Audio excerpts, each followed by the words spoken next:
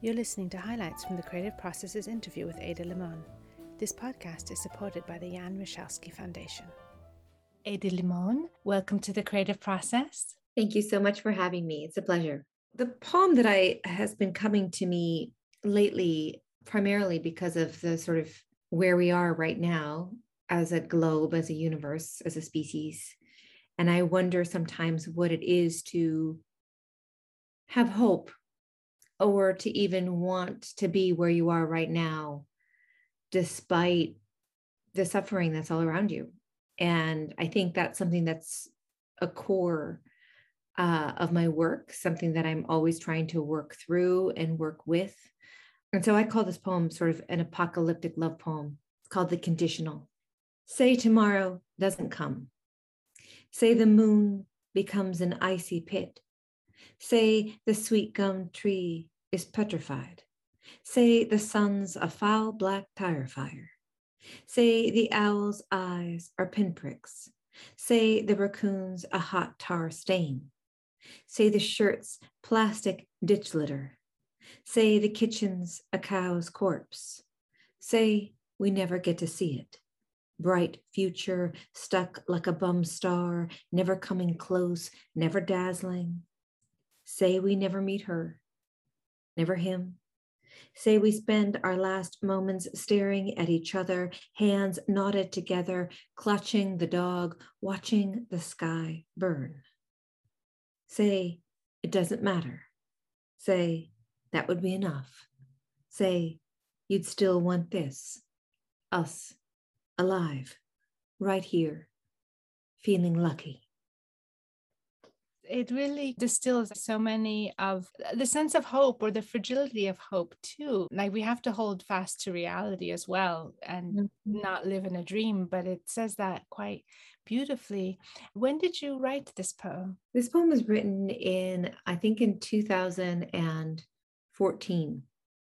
So it was written quite a while ago, and yet it speaks to this moment. I think it was written for me when I was having a real moment of reckoning, not that I hadn't had it earlier, but where I was doing some deep reading about the climate crisis and really reckoning with myself, with where we were and what was happening, what the truth was.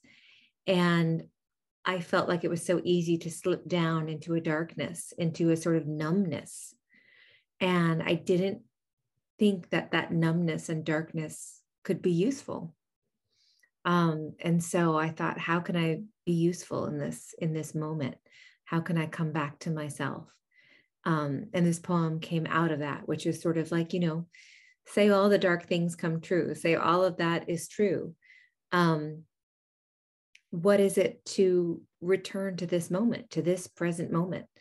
I think so often in any kind of teachings of the Buddha or of any kind of work on the mat, as we say, when you're trying to be present, I think that so often we get caught up in this idea of like, oh, this present moment, and we have an idea of what it is, but I don't really think we have an idea of it until we force ourselves to come up against the opposite, which is the past or the future.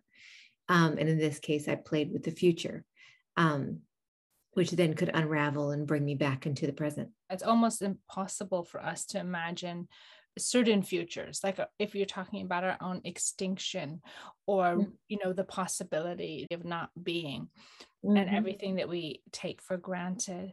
And, I think also you touch on, the grace of animals for those whose art is words. Art is a comfort and the beauty of life. And then I wonder, how do we use our skills? And maybe how do we put aside our skills when we're faced with our extinction?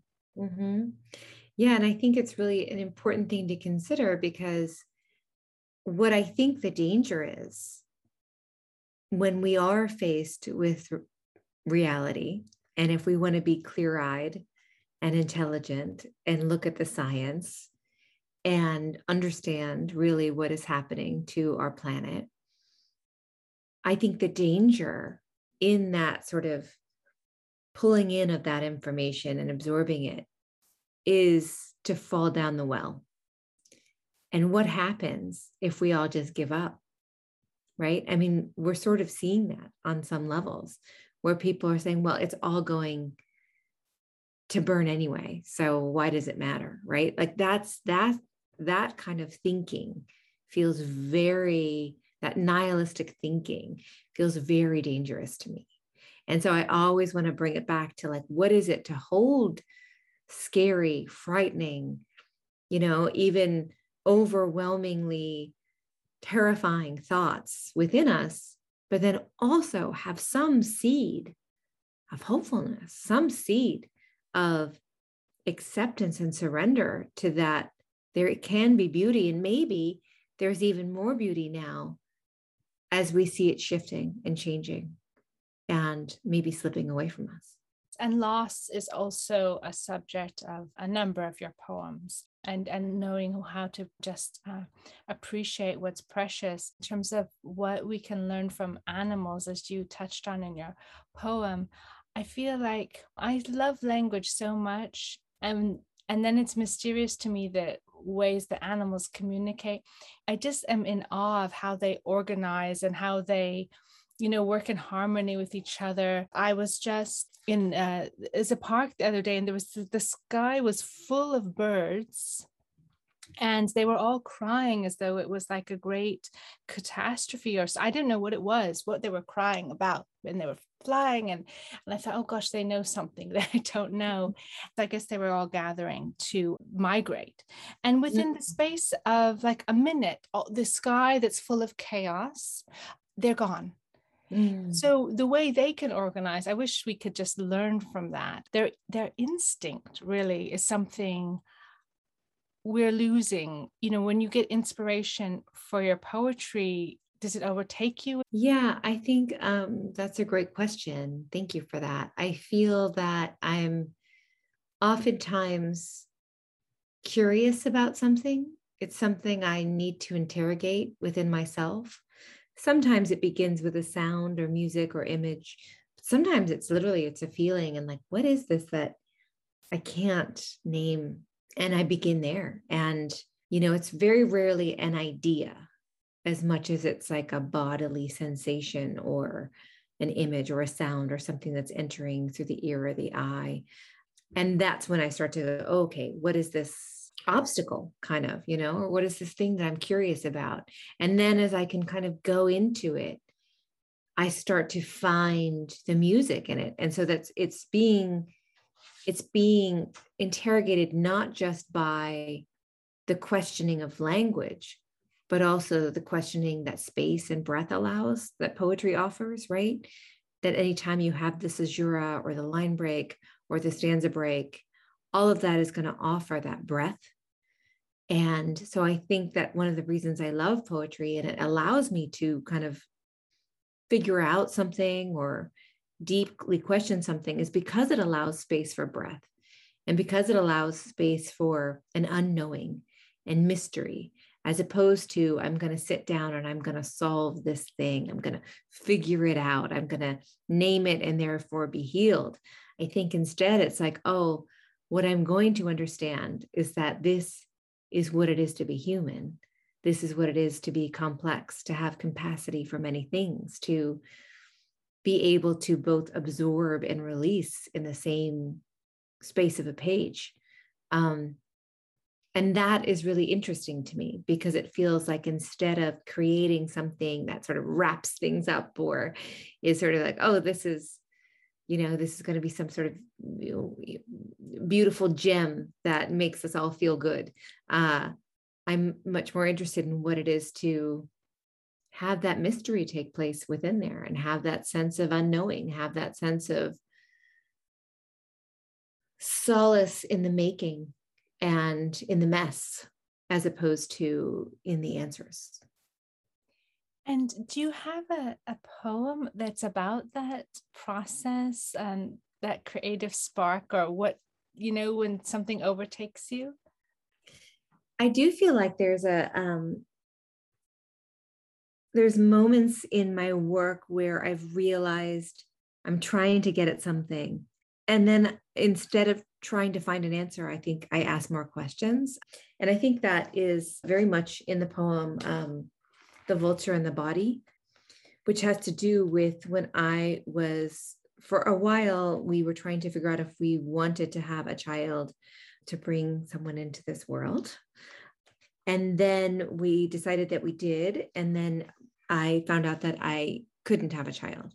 And so this is in the middle of fertility treatments and this kind of, and again, it was sort of a feeling within me that how do I paste these things together in a way that makes sense in my mind? And of course, the only way I could do that was through language. This is The Vulture and the Body. On my way to the fertility clinic, I pass 5 dead animals. First, a raccoon with all 4 paws to the sky, like he's going to catch whatever bullshit load falls on him next. Then a grown coyote, his golden furred body soft against the white cement lip of the traffic barrier, trickster no longer, and eye closed to what's coming. Close to the water tower that says Florencio, which means I'm near Cincinnati, but still in the bluegrass state, and close to my exit, I see 3 dead deer, all staggered, but together. And I realize as I speed past in my death machine that they are family. I say something to myself between a prayer and a curse. How dare we live on this earth? I want to tell my doctor how we all hold a duality in our minds, futures entirely different, footloose or forged. I want to tell him how lately it's enough to be reminded that my body is not just my body, but that I'm made of old stars, and so's he. And that last Tuesday, I sat alone in the car by the post office and just was for a whole hour, no one knowing how to find me until I got out the sound of the car door shutting like a gun and mailed letters, all of them saying, thank you. But in the clinic, the sonogram wand showing my follicles, he asks if I have any questions and says things are getting exciting. I want to say, but what about all the dead animals? But he goes Quicksilver, and I'm left to pull my panties up like a big girl. Some days there is a violent sister inside of me and a red ladder that wants to go elsewhere. I drive home on the other side of the road going south now. The white coat has said I'm ready, and I watch as a vulture crosses over me heading toward the carcasses I haven't properly mourned or even forgiven. What if, instead of carrying a child, I am supposed to carry grief? The great black scavenger flies parallel now, each of us speeding intently and driven toward what we've been taught to do with death. We hope you've enjoyed listening to these highlights. To listen to the latest episodes or learn more about participating in exhibitions or interviews, click on subscribe. Thank you for listening.